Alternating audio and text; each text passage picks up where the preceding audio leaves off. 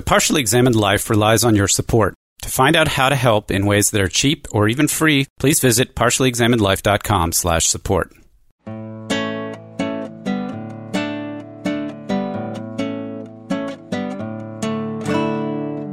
You're listening to The Partially Examined Life, episode 161, part 2 on white privilege. We've talked about Peggy McIntosh's Unpacking the Invisible Backpack, Tim Weiss's White Like Me documentary, a little bit about Charles Mill's White Ignorance and Lewis Gordon's critical reflections on 3 popular tropes in the study of whiteness, and Lawrence Blum's White Privilege, A Mild Critique. We have yet to bring in Charles Yancey's Dear White America or John McWhorter's The Privilege of Checking White Privilege. And I'm sure we'll have all of that and more back here with Lawrence Ware. So I want to say something about the notion that there's sort of a personal project and a policy project involved in looking at one's participation in privilege, however it breaks down. So we can talk about distinctions between passive and active or benefit versus avoidance.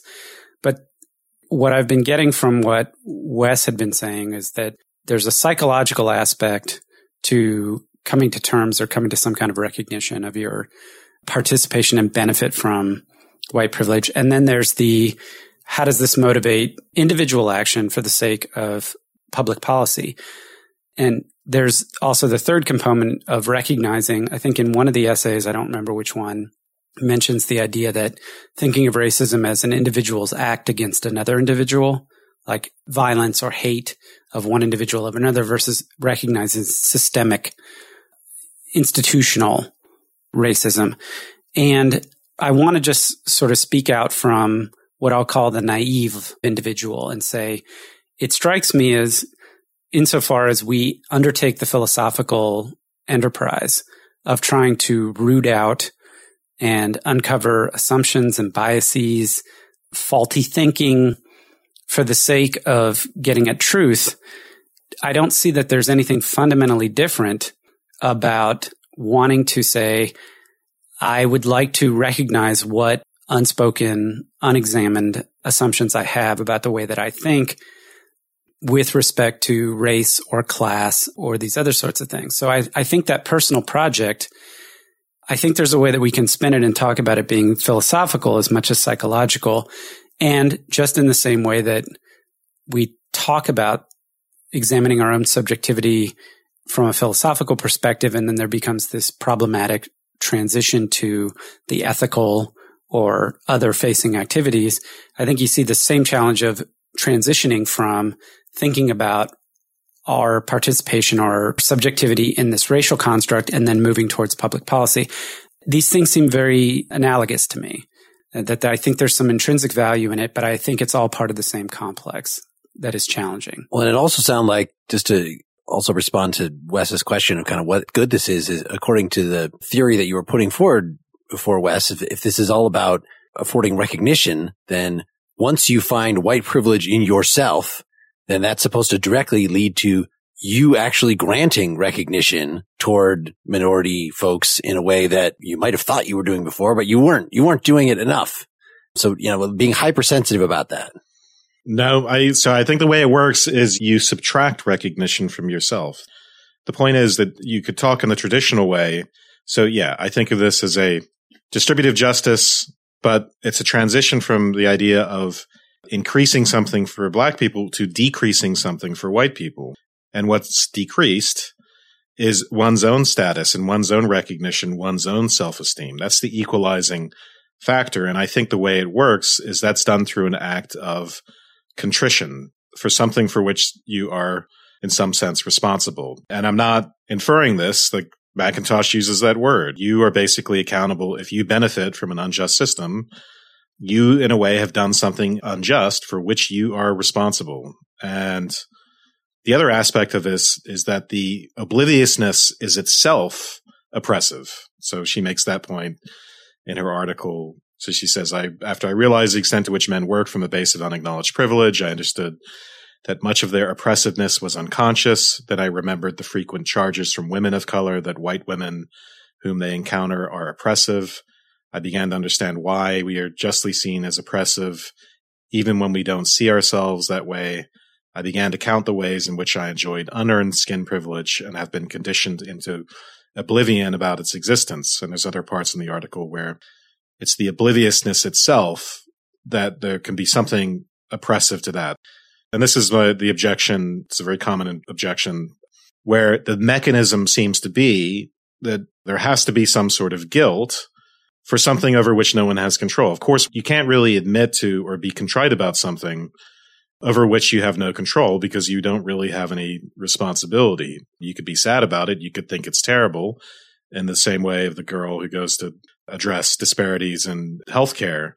But I think unless you can invoke some idea of collective guilt or responsibility for things over which you have no control, I don't think the act of contrition is something that's actually appropriate. I don't even think you have the right to be contrite about things for which you're not responsible. And I think without contrition, this idea of leveling social recognition in a way by admitting to one's responsibility, I don't think that part of it is coherent. I think all the other positive things I said, I think there's an enormous value to this concept, which is not something I expected to say. But I think this is a real objection because this whole idea of white people being responsible simply by virtue of their race, it's not just in this McIntosh article, it's in practically every article. There's a line about that. I'm hesitant to say that white people are responsible by sheer fact that they are white. I'm not comfortable with saying that, but I do think that white people do have privilege, certainly, by the sheer fact that they're white. And perhaps they have responsibility to work to make the world a more just society in the same way that we all have responsibility to make the world a more just society, regardless of a person's racial demographic. Now, the way in which we do that, I do think that requires some thought on our part. And that's always going to be the hard part of this is, how do we make this world a more just society? What's clear is that things are unjust. That's clear. I mean, and I don't think that anyone's going to say, I hope that no one's going to be like, yeah, everything's perfectly fine here. Right. I mean, so I think that that's the starting point. If we can start from that place that something is wrong and something needs to be done to fix it, then we can kind of move in the same direction. But the mechanism by which we get there is what I don't have the answer for. I mean, if I had that answer, I wouldn't be here with you guys. I'd be chilling with Puff Daddy and Kanye West. And certainly with Barack Obama and his dad jeans and boot cuts. But anyway, I think that's the hard part. Like how do we rectify that? But if we can all agree that there is something wrong, then we can kind of figure out how do we fix what's wrong. And I don't think that we'll be able to fix it here on this podcast. Well, I took part of the point about the language of privilege, and it wouldn't be just for the case of white privilege, but any kind of privilege, is that a person who has privilege has a super added obligation regarding justice, that because of that privilege, they have the power and also have the responsibility to act to rectify that injustice. And that same kind of argument seems to be true, along ethical lines, along lines of class, of all kinds of reasons, not just the notion that we're talking about here of white privilege. And to me, it seems, in fact, rolled up in the notion of privilege is a call to responsibility regarding rectifying unjust circumstances. That is more your responsibility because of your privilege than it is for everybody else.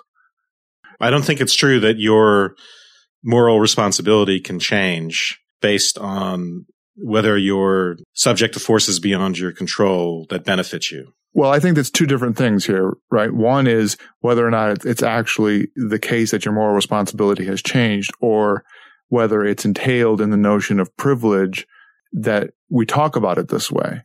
Both those things. It's a virtuous thing for any of us to work to fix what's unjust about society. But I don't think that someone could be more obligated to do that than another.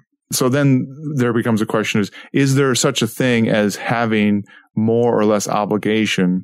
Does any kind of inequity or fortune imply any kind of obligation upon somebody? This makes me think of Peter Singer versus Jesus. Exactly. So Jesus has the parable of, or I don't know if it's a parable or just part of a speech. The woman, she had only one coin to her name and she gave that. And so her gift is greater than all you kings that gave larger amounts, but it was a smaller percentage-wise of your wealth. That on the one hand, so like, in other words, it's everybody's responsibility to give no matter what your circumstance, as opposed to, well, she didn't actually do that much good. So let's stop being so navel-gazing and focusing on her virtue of giving the one coin. Maybe she should have, bought herself a sandwich with that coin.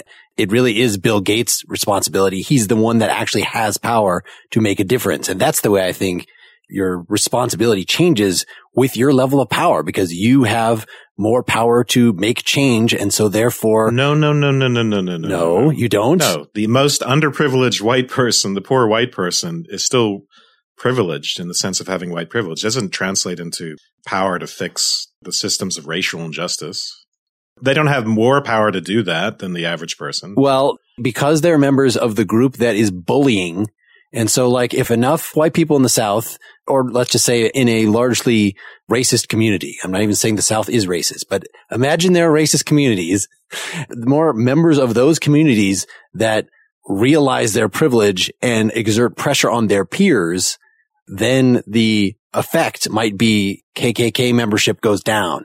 So it doesn't require being materially wealthy to be in a social position. That's just circumstantial opportunities. The fact that I happen to be a white person around white people and can influence them, and that's the particular way I could help affect racial injustices. That doesn't imply some greater responsibility and some greater power in general to get rid of racial.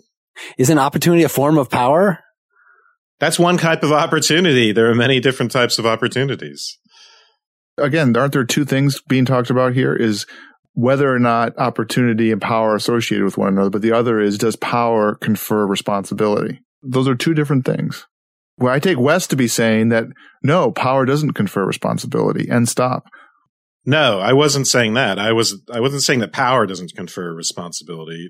And in this case, I don't think there really is a lot of material power. We're talking, Bill Gates is materially powerful, maybe in some ways. I'd have to think about that, whether that increases his responsibility to give to the poor and things like that. So that's a separate question. But what doesn't increase your responsibility is the fact that you benefit from an unjust system that's beyond your control. That doesn't increase your responsibility. You implicitly raise the question regarding white privilege is when we talk about people who are unprivileged in lots of different ways, but are also incidentally white, how does their white privilege translate into privilege for them? Because if we look through the list of McIntosh's article, there's a lot of things that certainly would resonate, but there's a lot of things in terms of material transformation and injustice that would not translate. The questions of class, for instance, or the questions of education, or the questions of wealth, or the fact that you have an accent that's hard to understand, and stuff like that. Well, so let me give you my experience. Okay. I came over here from Ireland when at the age of 9. I lived in experiences of extreme deprivation that a lot of people couldn't even imagine, including worrying about whether I was going to have something to eat and worrying about whether I was going to be homeless. And having all sorts of terrible things happen, very traumatic things happen to my family because of that situation, including death. And then ending up at a college with a lot of genuinely privileged people. And so despite the cultural thing of being an Irish person in the United States and having my ass kicked all the time and being teased because I was poor and not wearing the right clothing, then ending up at a college where I felt on a class level, on a cultural level, a lot of the profound feelings of inferiority and there was no one like me there. And that I would never, ever again be in a peer group of people who understood me unless I was around poor people. So you went into academia. And it's interesting about that because I get a lot of stuff on the blog about the privileged white person that I am and all this stuff. And people can't imagine because they hear the way they talk on the show. They couldn't imagine that I actually would have come from that background, which to me is one of these pernicious things, this sort of use of this very general idea to sort of draw these assumptions about people that you don't actually know. So the reason why I bring all that up is just because there are a lot of these situations that work relative to race relations are actually related to class and work along intra-racial class lines. That's one factor. And the other is just a matter of public relations. You're never going to produce anything but anger in people like me if you use the word privilege relative to those people. And those people run out and they vote for Trump and they do all this. So as a matter of public relations and actually being persuasive to people, I don't think it's the best approach to use that word. Although again, like I said, I think there are a lot of positive elements to this recognition, this taking into account of social recognition and the profound importance of that. Is your criticism, Wes, there amount to saying that white privilege is spoken to upper class liberals? Okay, the way I think of it, and this may be unfair, but in me, it produces feelings of resentment towards upper class people because I see it as a sort of cultural artifact of the upper class. And it's the way that rich white people or well-to-do white people and professors and the upper class, really what they're doing is they're telling poor white people that they're privileged. It's really, to me, it's a battle that is between two factions of white people. And it's a way for actually privileged people who sort of have atoned for their privilege by confessing to it to look down on all the people who will never confess because they're too wrapped up in the difficulties, the material difficulties of their daily lives, and they'll never be able to wrap their heads in that enlightened way that the upper class can around the idea that they're privileged. So it creates this automatic stratification and it enables that kind of class condescension. Now, part of this analysis, I'm a traditional democratic socialist. When I see these issues of identity creep in and interfere with the project of economic justice for all and all those sorts of things, we should be focused on every underprivileged person. So that's part of it. Let me give you some pushback here, though, because I want to first validate what you said. I'm going to hear what you're saying on that. However, I do think that there is room here for us to be intersectional because it need not be only one thing to the exclusion of other things. We can talk about white privilege as we also talk about economic injustice, and so, for the sake of clarity, I'm a democratic socialist as well, part of, Democratic Socialists of America, been a part for a very long time, also an editor on their Democratic Left blog and publications and stuff like that. I mean, so I'm with you there on the Democratic Socialist part, but I do think it's important for us to be able to be intersectional about these things. And so, for example, a person who is black and impoverished, as the poverty numbers show us, that is disproportionate what's happening to people of color. But so a person who is black and impoverished, they are dealing with the poverty, yes, but they're also dealing with the racism, right? And those two things provide different kinds of social pressures on them, right? And so, for example, I come from a not very great financial background, raised by a single mother and all that kind of stuff in inner city Oklahoma, which doesn't sound very rough, but it is pretty rough. Those horses out there are gangsters, hell. But anyway, what I experience as being a black person in inner city Oklahoma, even now, is, anytime I'm driving through, I'm pulled over. I can't tell you how many times a year just to check, right? I'm a black man driving a relatively nice car. Even from wearing a suit, they're pulling me over just to check on whatever, right? And if I say the wrong thing in that instance, it can easily and quickly escalate to a very deadly situation, right? Now, that is something that if I am poor, sure, I can deal with, right? Depending upon where I'm living, depending upon what I'm driving, depending upon what I'm wearing. But if I'm a black person, almost anywhere that can happen, regardless of my socioeconomic background, right? And so I think that race provides a different kind of pressure that class provides. And that's not to say that these two things are mutually exclusive, but they are different and worthy of looking at them differently and being able to maneuver the world in such a way where that concern about my race being a reason why I'm going to be pulled over is a function of privilege, right? If I'm a white person who, even if I'm lower socioeconomic status, I don't really have to worry sometimes about certain kinds of things, right? Just the numbers just kind of tell us about that. And so I do think that there's room for us to be intersectional in our analysis without discounting the very real concerns that people who are white and coming from lower socioeconomic backgrounds have to wrestle with. I agree with all that. I think I was pushing this into the question of political strategy in a way, or public relations, but it's about the traditional connotations of the word privilege and its association with something that we don't need and something that we can take away. That's sort of a luxury, and also associations with rich people. So it's the repurposing of that word. And yes, if you can wrap your head around a repurposing of that, then all well and good. But the average person is not going to do that. And they're going to see it as a sort of attempt to minimize the interests of poor white people there's a lot of working class and poor white people in the country, or minimize or sort of further this kind of idea that, well, maybe their interests don't really matter all that much because they're complicit in racial injustice. Things like that. So that's sort of some of the connotations, whether they're fair or not, that I think are unhelpful. So what is the strategy to acknowledge without prioritizing one pain or one injustice, one oppression over another?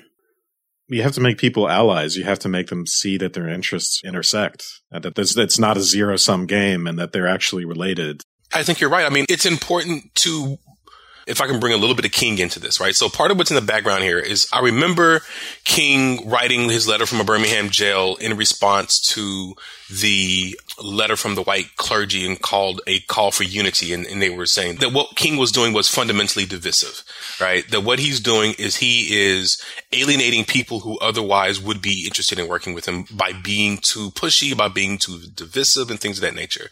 And King's argument in response to them, I mean, he had a whole bunch of different things that he said in that piece, but one of the fundamental things that he said is, number one, that we are all interconnected, that we are all in this together, that an injustice anywhere is a threat to justice everywhere, I think is how it kind of goes. The spider web of mutuality. What King is saying there fundamentally is that we are all interconnected. And so it's important for us not to have an either or approach, but a both and approach.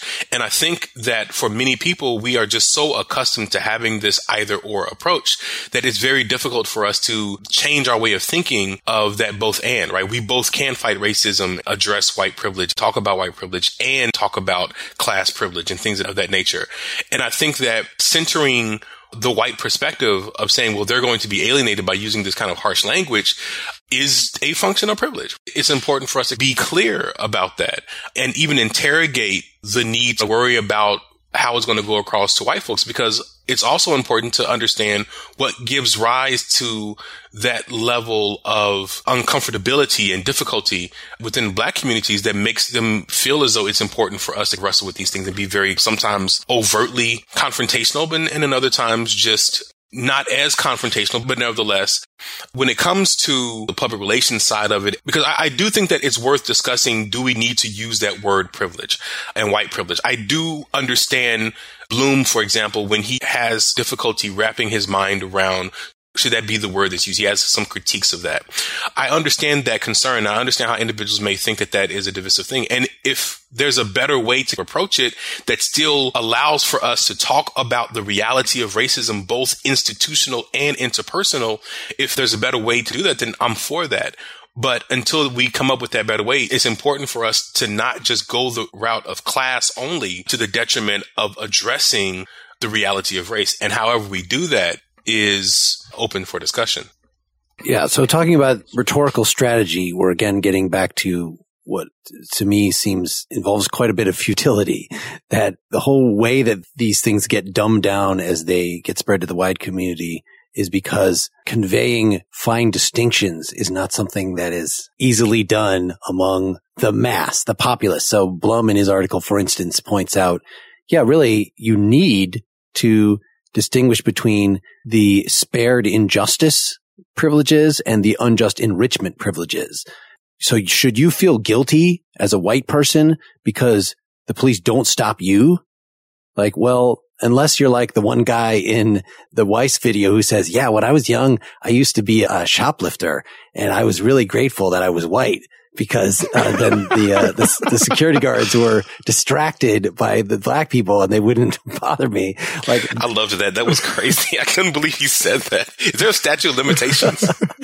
But for the most part, that kind of thing that McIntosh was pointing out, those are spared injustice. Like, that's the kind of thing that it feels weird to call that a privilege. Is what a privilege to be spared this injustice. Not being raped as a child is not a privilege. Exactly. Whereas unjust enrichment, like that's the kind of thing that you really kind of should feel guilty about. If, there are systematic things that are taking away from communities and giving to you and you are benefiting from that and you have always benefited from that, that's like the being in the mafia family and just like, it's not me. It's my family that's doing like, no. Well, I don't know, guys. You're right. To not be raped as a child, that's not a privilege, but to be able to live a life where you're not worried about it is. Does that make sense? And you could also live in a community where I mean, think about being in South Sudan right now, where you could easily be a woman in South Sudan, and if you hadn't been raped, you would be one of the few lucky ones. But I shirk from saying that she's privileged because of that, right? I can understand it being lucky because of that circumstance. I wouldn't call her privileged. No, I wouldn't call her privileged either, but I, as a man, like once I get off with you guys, I'm probably gonna go to the gym or something like that, right? And so I'm able to go to the gym and not really worry about being sexually assaulted, although there is a threat there, but I don't have to worry about it. So there's things that I can do without having to worry about how that's going to impact me necessarily, right? And so that lack of worry, that is a privilege, not the fact that I was not assaulted, but it's how I'm able to kind of maneuver my life that gives me that privilege. Sure. That's the nuanced difference there.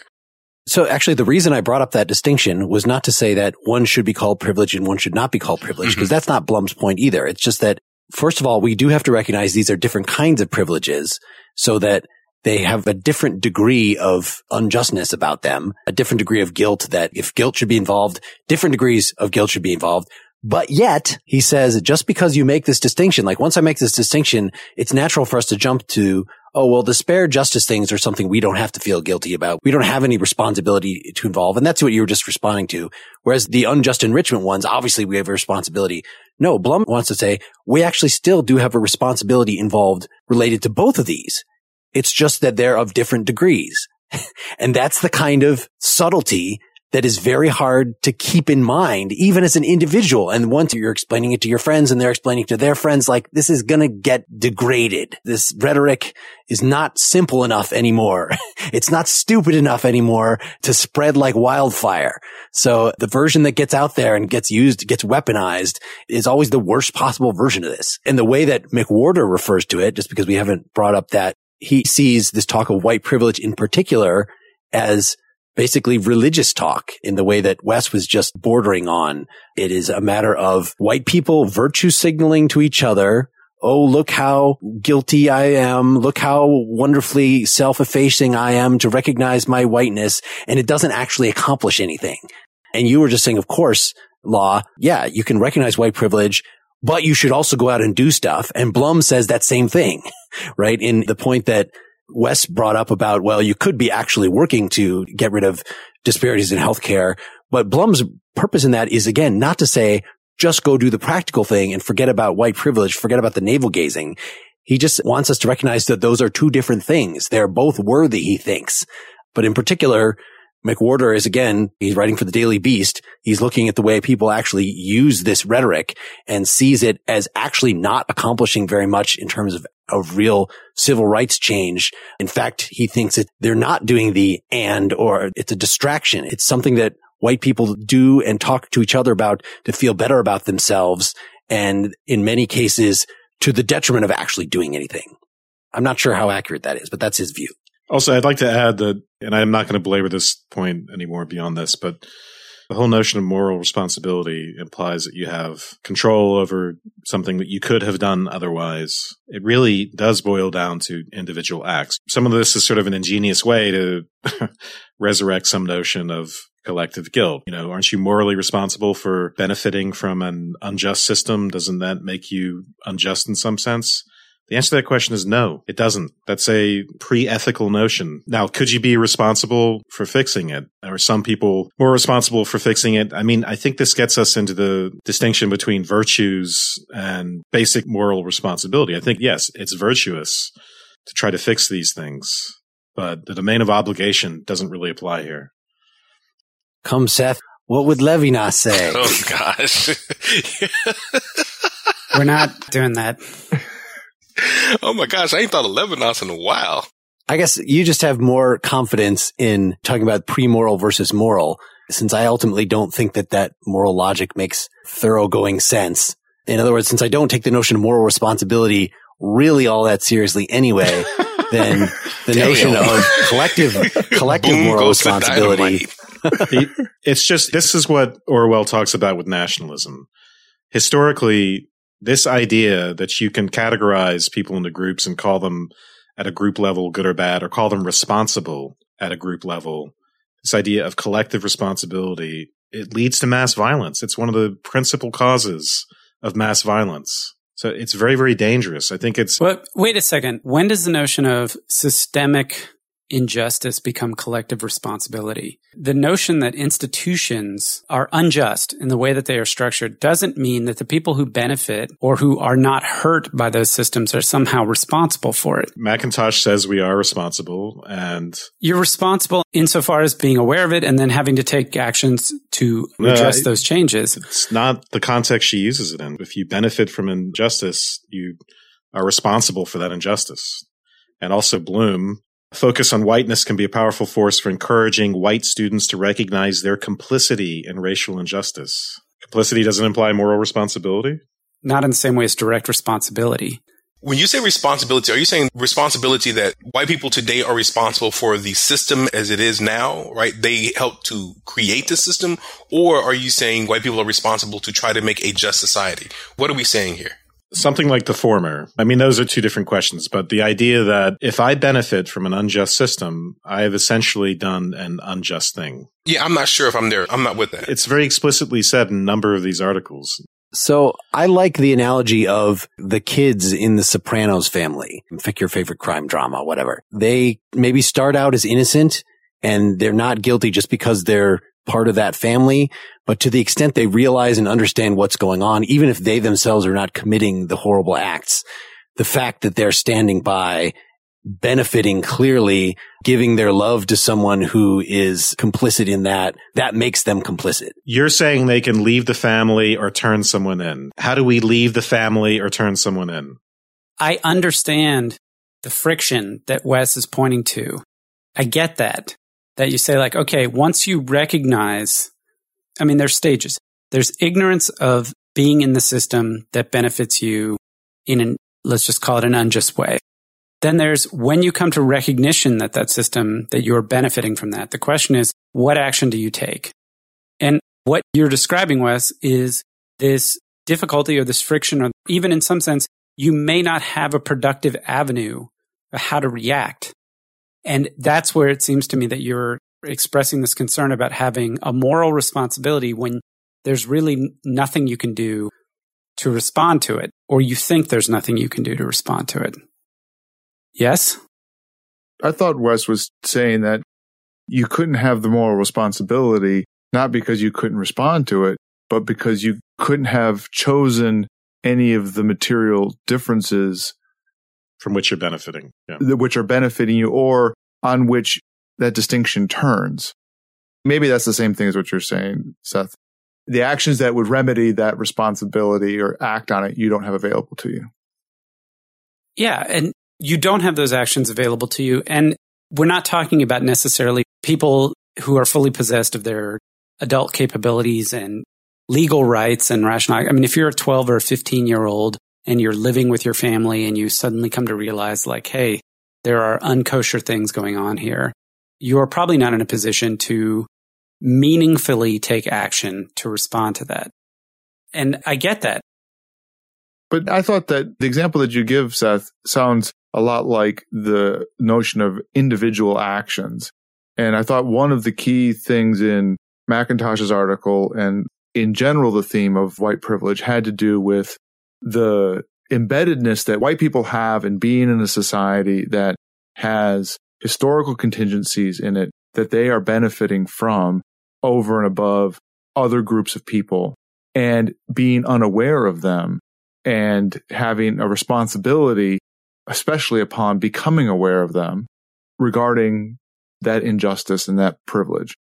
And that then fact that it's a moral obligation regarding remedying that. And that's what I take to be Wes's reading of the interpretation of the term. It's a collective responsibility based upon a contingent fact. So maybe bringing in Charles Mills, it's supposed to be the main reading today that we've barely talked about, might help us a little. That for him, it's not a matter of what actions you are taking. It's more a matter of what beliefs you have. And that's something that can be internal. So one of the things that's often cited as white privilege is, well, it's just your white privilege that you're ignoring the struggles of these underprivileged groups. If you are a member of those groups, you wouldn't have the choice to ignore that or not. And so even if I wasn't aware, again, to use my analogy, that my family was part of the mob or something. Well, maybe you should be a little more curious. Maybe your responsibility is to get your head out of your ass. And why are you driving a Lamborghini to high school, buddy? Yeah. And that it very much goes with just Mills's picture of what constitutes. It's kind of like he talks about race is a social construction, but nevertheless, it's obviously real.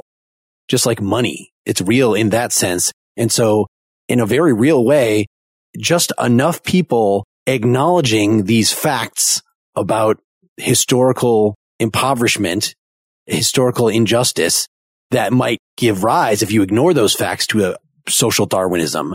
Like that in itself will change the politics, right? Enough people believe the correct facts and are not driven by their class interest, their race interests, to systematic ignorance that he thinks is what has happened, what has obscured our knowledge of past tragedy that we don't want to deal with, of, exactly how bad slavery was and other things like that. He talks about the whitewashing in history books of, oh yes, slavery was, the masters were so nice. So it becomes less a matter of taking direct political action and more a matter of changing the overall social narrative.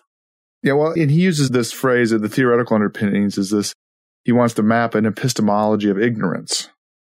To enable us to break free of it. Yeah. So that is what we're responsible for. We're responsible for breaking free, for detecting our own ignorance and breaking free. That's what the whole navel gazing, it's not just virtue signaling, and it's not about feeling guilty. It's about waking yourself up.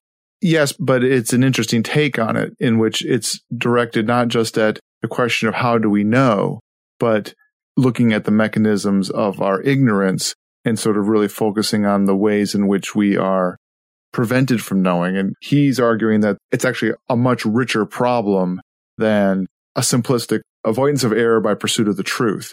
So the critique he would make of a kind of simple Cartesian point of view is that there's really sort of all this forest of random error around you. And as long as you just follow the thread of certainty, you will guide yourself out of it. And that will be good enough. And so you just stay focused on truth and you will always avoid error. But it seems to me what he's saying is that the question of ignorance is much more tied up in our own knowing, and that we have to understand the way in which ignorance works, especially in our embedded contingent living, in order to even understand truth, that they go together. Yeah. So what did people think about this whole bringing in Marxist standpoint theory, is what he calls it? To a large extent, you can predict what a group of people is going to believe by looking at their material circumstances and the historical contingencies that that group has been involved in. And to the extent that some members of the group are not going to suffer from that ignorance, he actually says, well, that's because they have a slightly different background and different influences. Maybe they had a professor for a parent or something. He doesn't even give us specific examples. They might be lucky, but it's very much a picture of epistemic determinism, which goes with the rhetoric of you only believe that because you're a white male. You only believe that because, Well, yeah, because memory is social and the social is our contingency. What it brought to mind for me was the notion of perceptual segregation. It's a concept that was defined by, I forget where he teaches, but he's a law professor. His name is Russell K. Robinson. And what it is the tendency of two groups that occupy different social positions to draw very different kind of conclusions about cases of possible discrimination. And so what that kind of let me know is that what that does is it just explains why people come to these radically different conclusions and why one group of individuals might be motivated to say, oh, well, you're saying that just because you're white, or you're saying that because of white privilege or something along those lines, which I think is inherently problematic, because if you're trying to engage in bridge building and trying to build a coalition, that's going to fundamentally kind of undermine what it is you're trying to ultimately try to do as far as your goal. But nevertheless, that's what came to mind as I was reading that, because people from two different backgrounds really do see the world vastly differently. Like my lived experience is going to be very different than someone else's lived experience if they come from a very different background, right? And so both of us looking at the exact same external stimuli will come to radically different conclusions based upon our lived experience and how our lived experience colors what it is that we're seeing and what we're experiencing.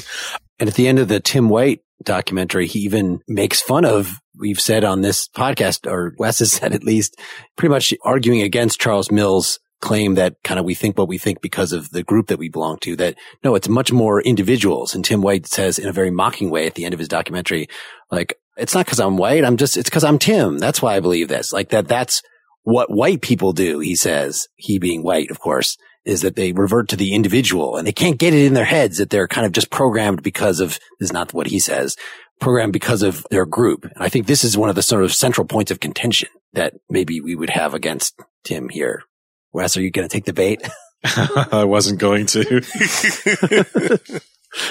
Yeah, ultimately there has to be a possibility of, I think Law made this point. Sure, people's circumstances will have a big role in affecting what they believe, but hopefully people develop some reason, responsiveness, and ability to reflect and especially sort things out through dialogues with each other. We have to think of that sort of ability to transcend those causal factors, at least, in some cases, in ideal cases, or to some extent, let's say. So if you're in a dialogue with someone and you try to reduce what they're saying to those causal circumstances, oh, you're white or you're this or you're that, that's the end of it. You're done talking. What you're implying is, well, we each come from these different circumstances and our discourses are generated by those circumstances and they're radically incommensurable. If we can't be reason responsive, then we can't join the discourses and come to agreement and sort through them. So that's the problem with that sort of ad hominem approach where you start attacking people for their identity when you're having those conversations. That is something that I constantly fight against on my college campus. So we've had incidents of racial things that have happened on campus. And typically what many of my black students want to do is they want to oftentimes go directly into, this person is a bad person, this person is wrong, this person is that. And if you disagree with them, and then, you succumb to white privilege, or you are, drinking the white Kool-Aid or whatever it is, right?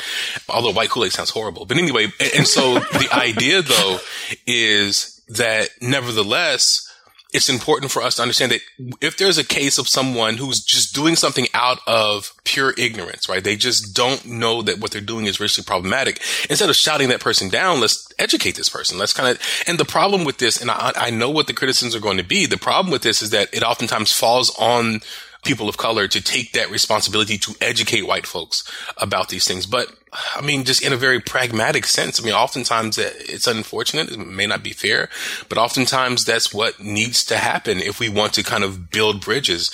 And so, for many people of color, there's kind of a little bit of frustration with having to always kind of go over these things over and over and over again and have the same kinds of conversations. And it seems like people just do not want to hear what it is that we have to say.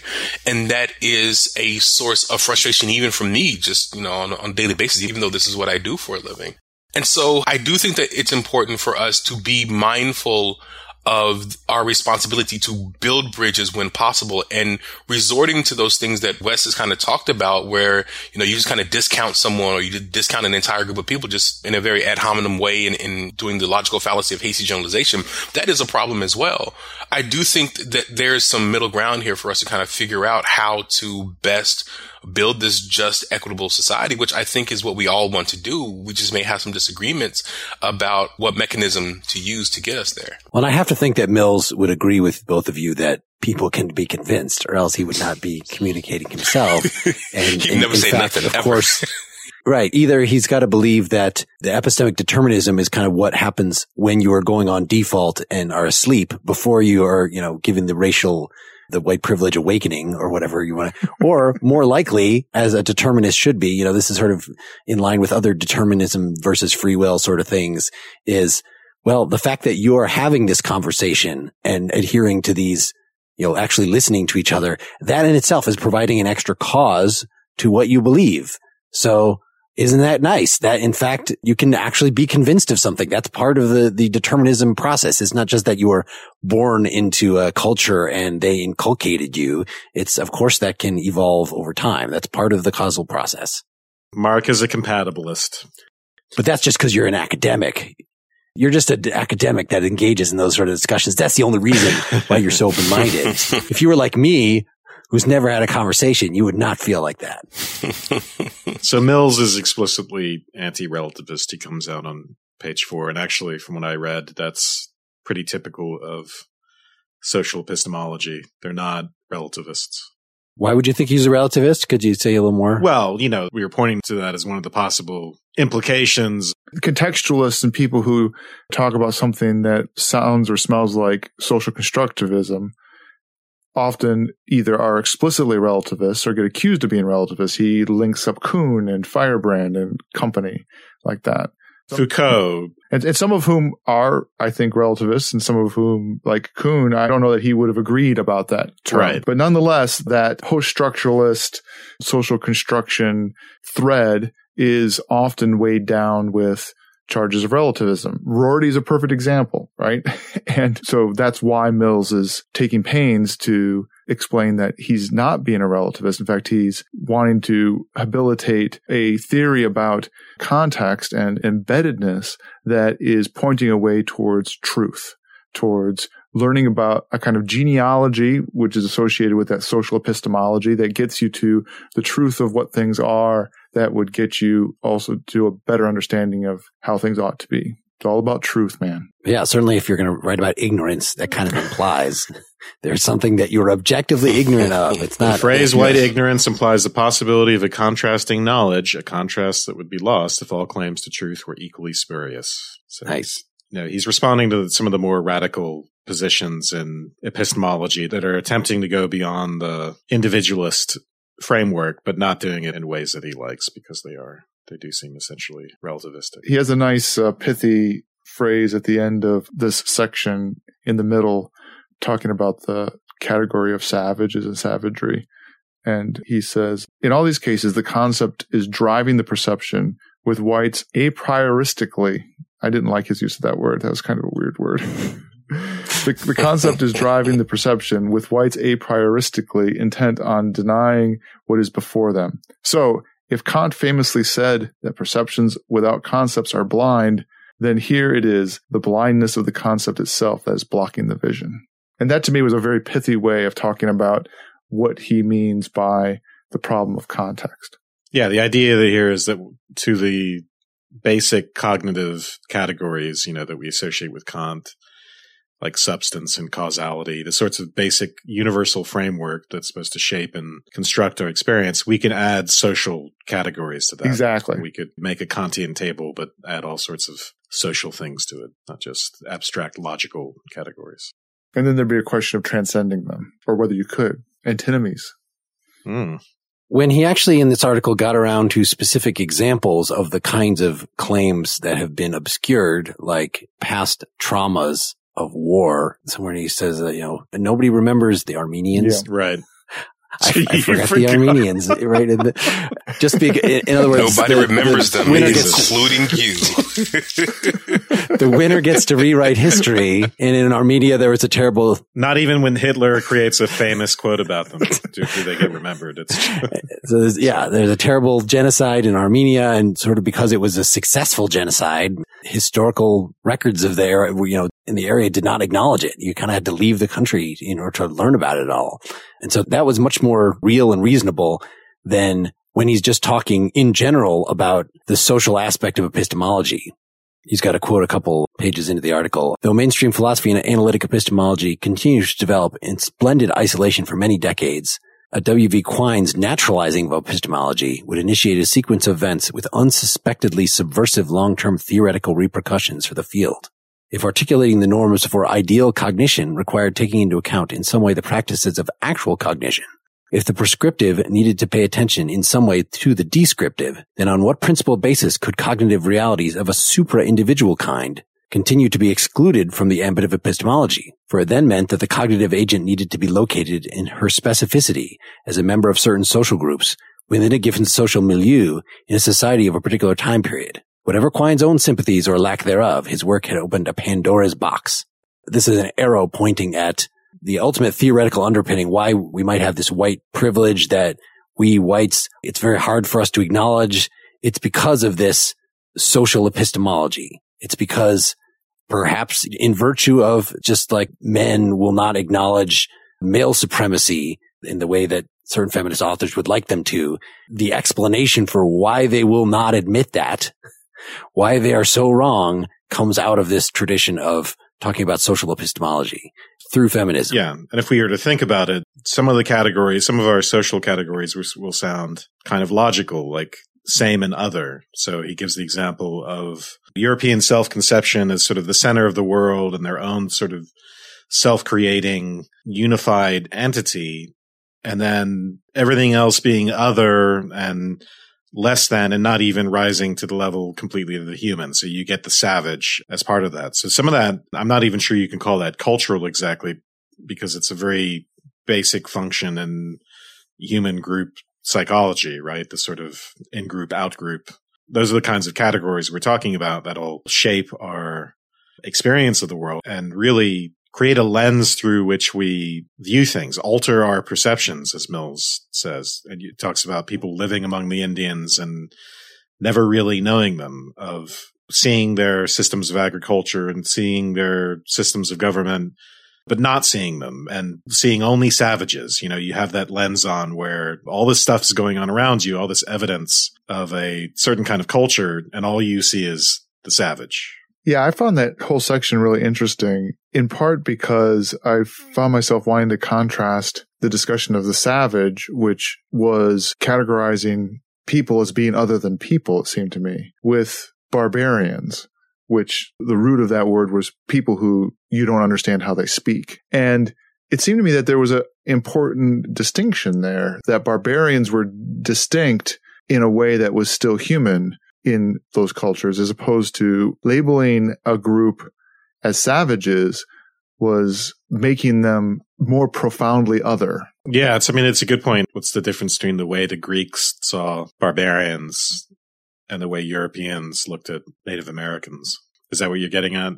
Yeah. And so it's a distinction that you would say, well, you know, the Romans would say the barbarians are at the gate, and what they mean are the Germans are at the gate, right? And that ultimately there ends up being a lot of different kinds of interactions between those groups that seems to be political and tribal, but categorizing people in terms of savages and versus not savages, civilized versus savages, seems to be a completely different order of categorizing, in which you actually annihilate the humanity of the people that you're calling savages. You're saying that they are categorically not human beings.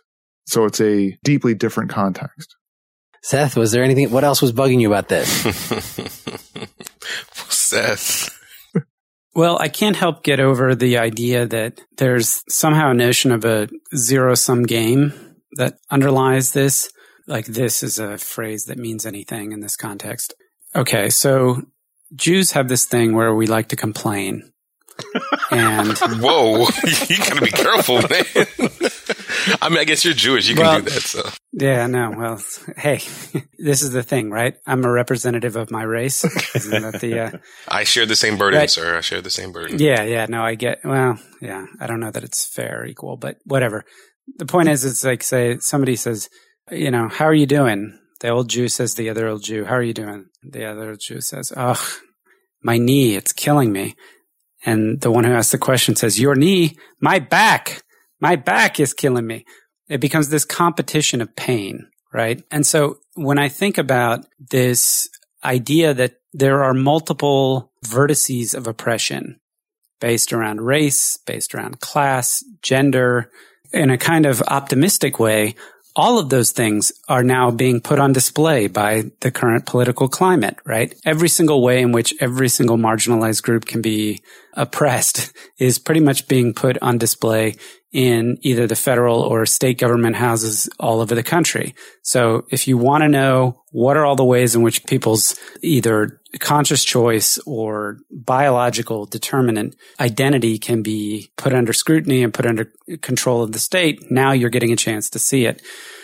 But the idea that these things are somehow in competition with each other strikes me as what's really part of the problem here is like the inability of white people to acknowledge the oppression of black people because they have experienced some kind of oppression of their own is, in a sense, maybe I'm giving in to Wes on this one, is it would somehow diminish their own experience or somehow diminish their own moral authority with respect to that, as if there can be only one canonical and authoritative way of being oppressed.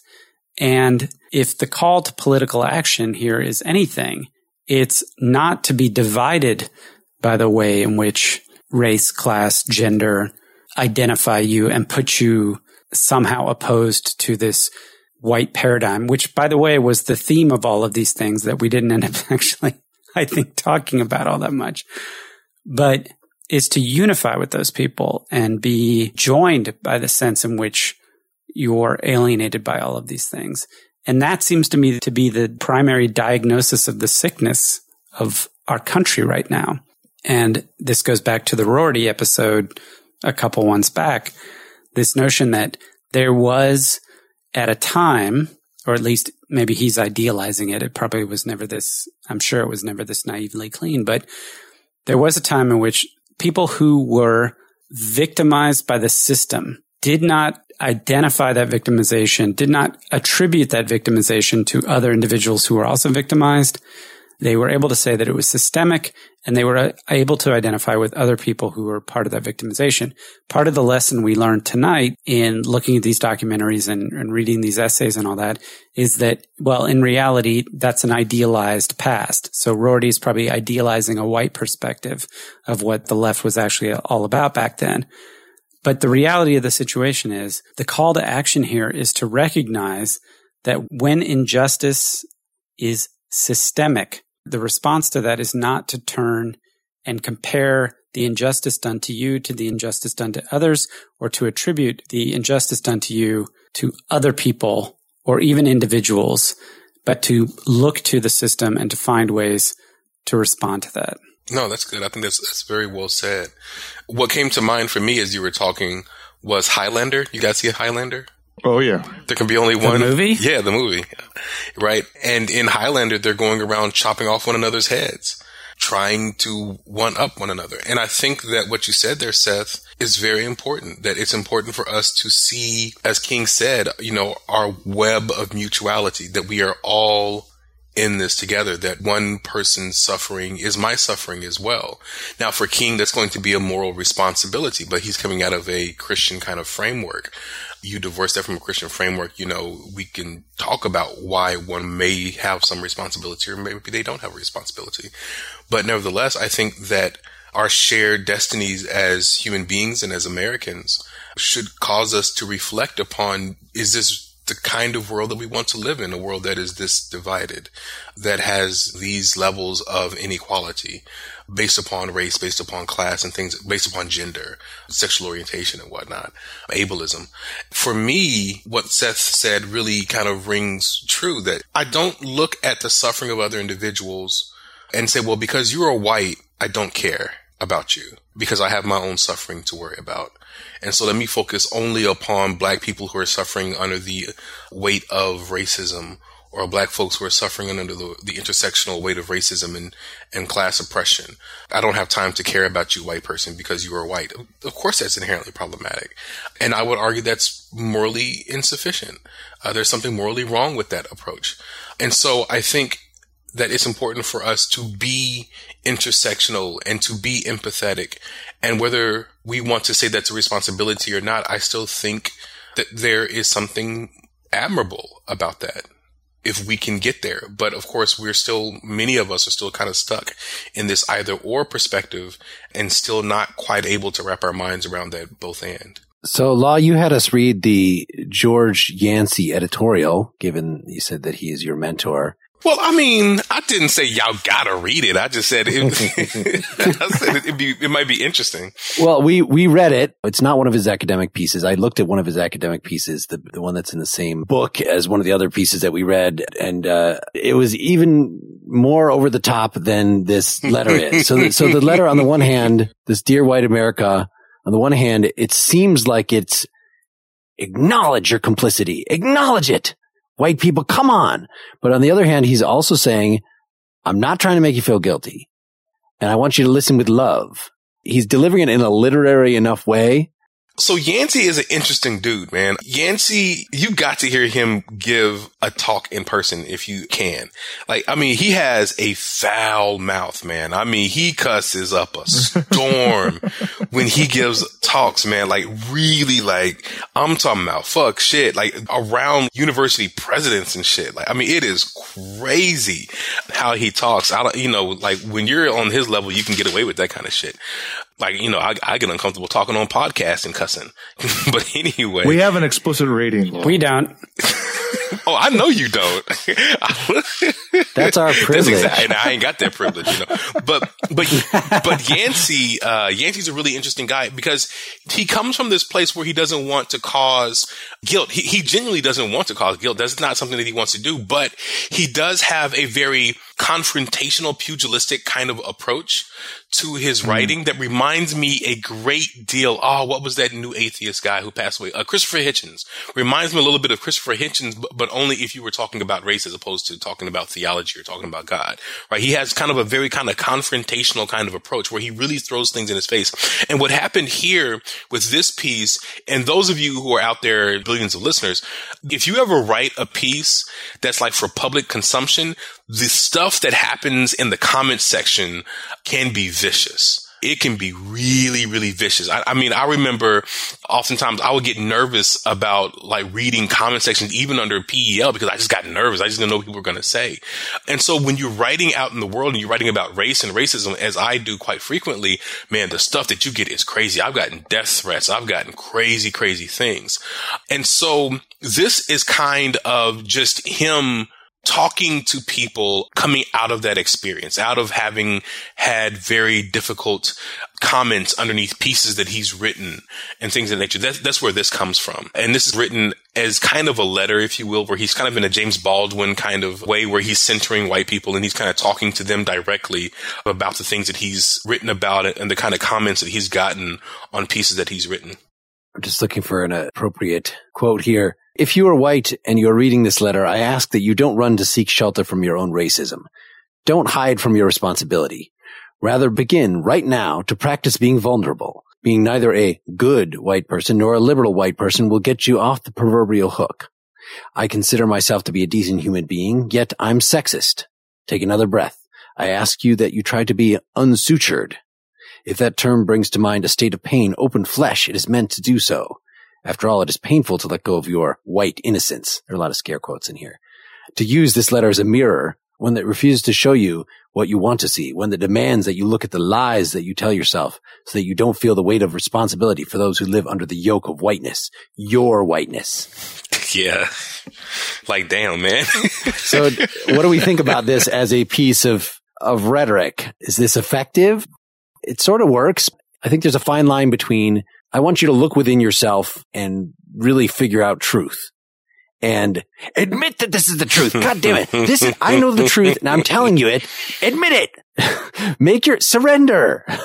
Like there's a fine line between those two things. To be honest, I don't even know if this is really written to white people. It feels like it's addressed to white America, but it's actually written for a black audience. Does that make sense? That's kind of how it feels. That's how the rhetoric comes off, because I can imagine someone who already agrees with him reading this, like, yeah, that's right. Damn it. They do need to do that. Right. And it not really be at all convincing to a white person who reads this. I just don't think that this is going to be very convincing. In that way, what you're describing is like when you see a movie and the guy who's getting bullied tells the bully off. It's not for the bully, right? Yeah, it's for us. Yeah, it's for us who's watching. Yeah. It reminds me of I was about to say Coming to America, not Coming to America. It reminds me of that great civil rights film, Coming to America. Prince Hakeem, absolutely, yes. No, it reminds me of Back to the Future. That other great civil rights film. Wait, why does it? Why? Oh, no, what you said about the bully. The bully. No, not the piece. The piece doesn't bring to mind Marty. Yeah, when I was reading that Your Whiteness, I thought of Marty. Oh, we forgot about the best part of the Tim Weiss documentary where he's trying to counter people who say, oh, now that Obama's been president, racism is over. Racism is not a problem, where he cites a survey from 1963 where still like the majority of white people were like, yeah, it's not really a big problem. Black kids have just as good educational opportunities as white kids. Like, yeah, 66% of whites said that whites and minorities were treated equally in 1963. Right. And I remember that scene of the woman who was like, the niggers, they got just as many rights as us if they work hard, and so what came to mind. That did make me feel guilty. I don't want you to feel guilty. And yes, I can say nigger. I am a black person, just in case anyone who's listening doesn't know that I'm a black person. I can say nigger. Anyway, but what that brought to mind for me was white ignorance as I was rewatching that today, getting ready for this discussion, right? The whole white ignorance part, right? The fact that we have perceptual segregation, that we have radically different experiences of this country based upon where you stand according to race. And even further, the fact that there are many white people who do not know things like what happened in Rosewood, Florida, the race riot it's not even a race riot, it's a race massacre. Many of my students don't know what happened in Tulsa, Oklahoma, where a huge number of African Americans were killed we call it a race riot, but it was a race massacre. And so people just don't know about the pockets of mass racialized violence that happened in our backyard, in our country. People just don't know that. They're just completely unaware of it. And so being a black person and knowing that history and it being constantly told to you and knowing the fact that one of my uncles, one of my great uncles passed away, was killed, was lynched, in racialized violence, right? That colors the way that I view the world. And so I'm not surprised at all that people have radically different experiences of this country, because for me as a black man, I'm constantly aware of that history, whereas many people they're able to not be aware of it. They're able to live in a world where that doesn't color how they view the world and how they view American history and how they view themselves as Americans and how they view interactions with people of different races. And so I think it's worth wrestling with. And I do think that's a function of privilege. Any other closing thoughts? My closing would be is that I didn't really know what to expect or think about the readings themselves. I didn't have much of an opinion either way, but I found them all provocative and interesting to think about. And so it was a set of readings that we've done that have both seemed topical and engaging and provocative and well worth thinking about. And so I'd encourage people to go watch that documentary and read the readings we did. They're not hard. They're interesting and they're provocative and worth making sense of and thinking through. I thought the podcast that we had tonight is testimony to that. And probably whatever your view is, one of the readings is going to say it in a way better than you thought of it, unless you're just an asshole social Darwinist, in which case, no, you are not represented. How many of them listen to our podcast? Yeah, right. It's the racist demographic. So I have I have this thing about guilt, and I don't like guilty people. I don't trust them. I don't think they're good allies in anything. I actually agree with you. Yeah. I have just a visceral reaction to it. And to the extent that I associated this concept in my mind with guilt, I mean, I had always had very negative feelings about it, and just the way it's used in the popular culture and just the, sanctimony of some of the left, the way it's deployed, it's enraging. But like Mark said, that's the way it's deployed in the popular culture, and that's not the same thing as the concept in general. So I will say I come away a lot more sympathetic, even to the use of the phrase white privilege, and to the idea of acknowledging the importance of the factor of social recognition and also other subtle forms of discrimination that many people just don't want to acknowledge or look at. They just want to deny, like that woman from the 60s. They just want to deny they exist. She was doing it with a lot more obvious phenomena. So I think that's very valuable and that's very important. But to the extent it becomes associated with the idea of collective guilt or collective responsibility, I think it can become toxic. I think it can veer into the territory of what Orwell called nationalism, which he's using the term broadly. So that it can veer into territory where it becomes a sort of status fight between different groups who want to assert their superiority over each other, including moral superiority. When it becomes a bludgeon for people who want to assert their moral superiority, and I think sometimes it's used that way on campus and elsewhere, then I think it becomes not so much a force for good. I do want to say real quickly that if people are interested in learning more, I mean, there's the documentary 13th that was directed by Ava DuVernay that's on Netflix. There is a really good documentary. I had to watch all the movies for the Oscars because I was commissioned to write a few pieces on them. The documentary, I Am Not Your Negro, that talks about the life of James Baldwin, is a really, really good piece. And then there's a few books. There's a book called Stamped from the Beginning. That's an intellectual history of race in America. A really interesting book. It won the National Book Award, 2016. It's a really, really good book. And then there's also a book by a friend of mine that's called How to Slowly Kill Yourself and Others in America, that talks about all these kinds of ideas from interesting perspectives. One of them is a historical perspective. One of them is kind of through the lived experience of individuals. But I do think that it's worth really seeking out that education and learning about these things and taking it seriously and really trying to cultivate within yourself empathy for the lived experience of other individuals, people who are different from you. Well, acknowledging all that, I just want to add one more quote from Mick Warder, since we've not quoted him very much here. He's the Black linguist that writes about these things. The White Privilege 101 course seems almost designed to turn Black people's minds from what political activism actually entails. For example, it's a safe bet that most Black people are more interested in there being adequate public transportation from their neighborhoods to where they need to get to work than that white people attend encounter group sessions where they learn how lucky they are to have cars. It's a safe bet that most Black people are more interested in whether their kids learn anything at their school than whether white people are reminded that their kids probably go to a better school. Given that there's no evidence that white privilege sessions are a necessary first step to change, why shunt energy from genuine activism into, a kind of performance art? So I don't know what the rest of you thought of that, but I found this article a nice compliment to the rest of what we wrote. Let's say that. You've just opened up a whole new can of worms. You really did, actually. I'm trying to end this. He does this all the time. Are you trying to get me to go into Let's go for a fourth hour. Oh my gosh. No, this is Mark's thing.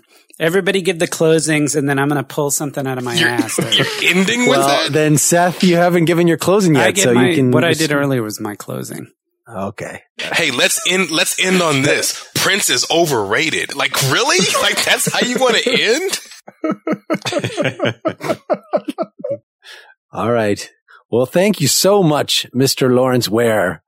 I hope you get a lot more speaking gigs. Thanks, man. It's always a pleasure to talk to you guys. Yes. Good to hear your voice. Thanks for coming on. That was great.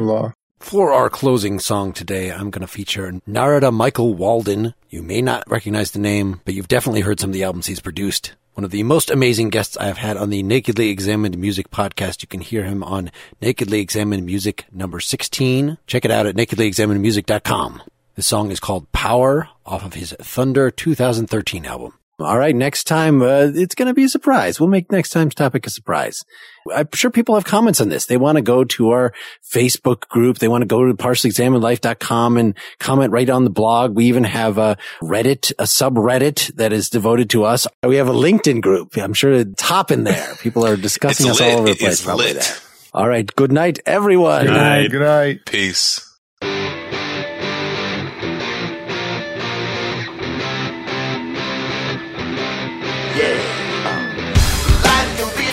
Hard times in this world, with every little glitch, life's a miracle. When darkness comes, the storm's gonna end. We come together, fight the demon in our head. No matter what you say, no matter what you do, life is what you make it. It's up to me and you. So head to the sky, I'll tell you when it's right. We're led by the Spirit.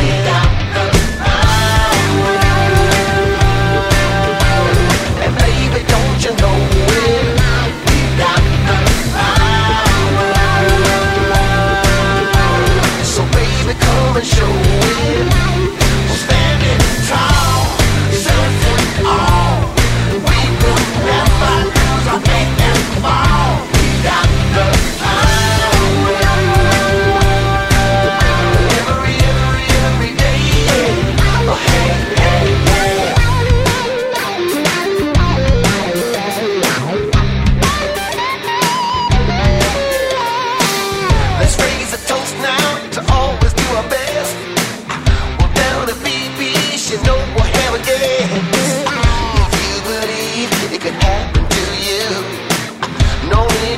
and crying the blues. No matter what you say, no matter what you do, life is what you make it. Let's sing and dance true. We play vibrations, get better every day, 'cause we are one. We got the power, and baby, don't you know it? We got the power, so baby, come and show it. Standing tall, sensing all, we will never lose our day that fall. We got the power, every day, yeah. Oh, hey, hey, yeah.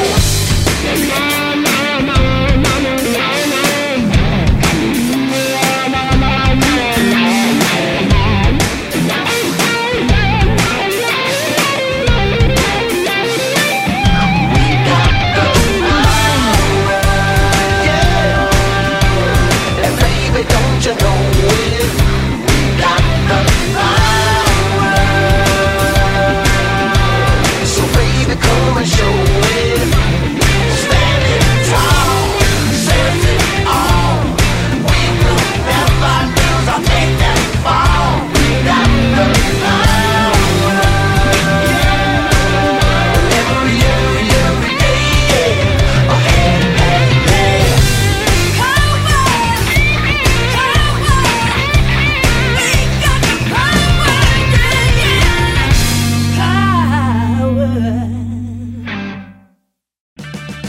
Purchase new wiper blades from O'Reilly Auto Parts today and we'll install them for free. See better and drive safer with O'Reilly Auto Parts.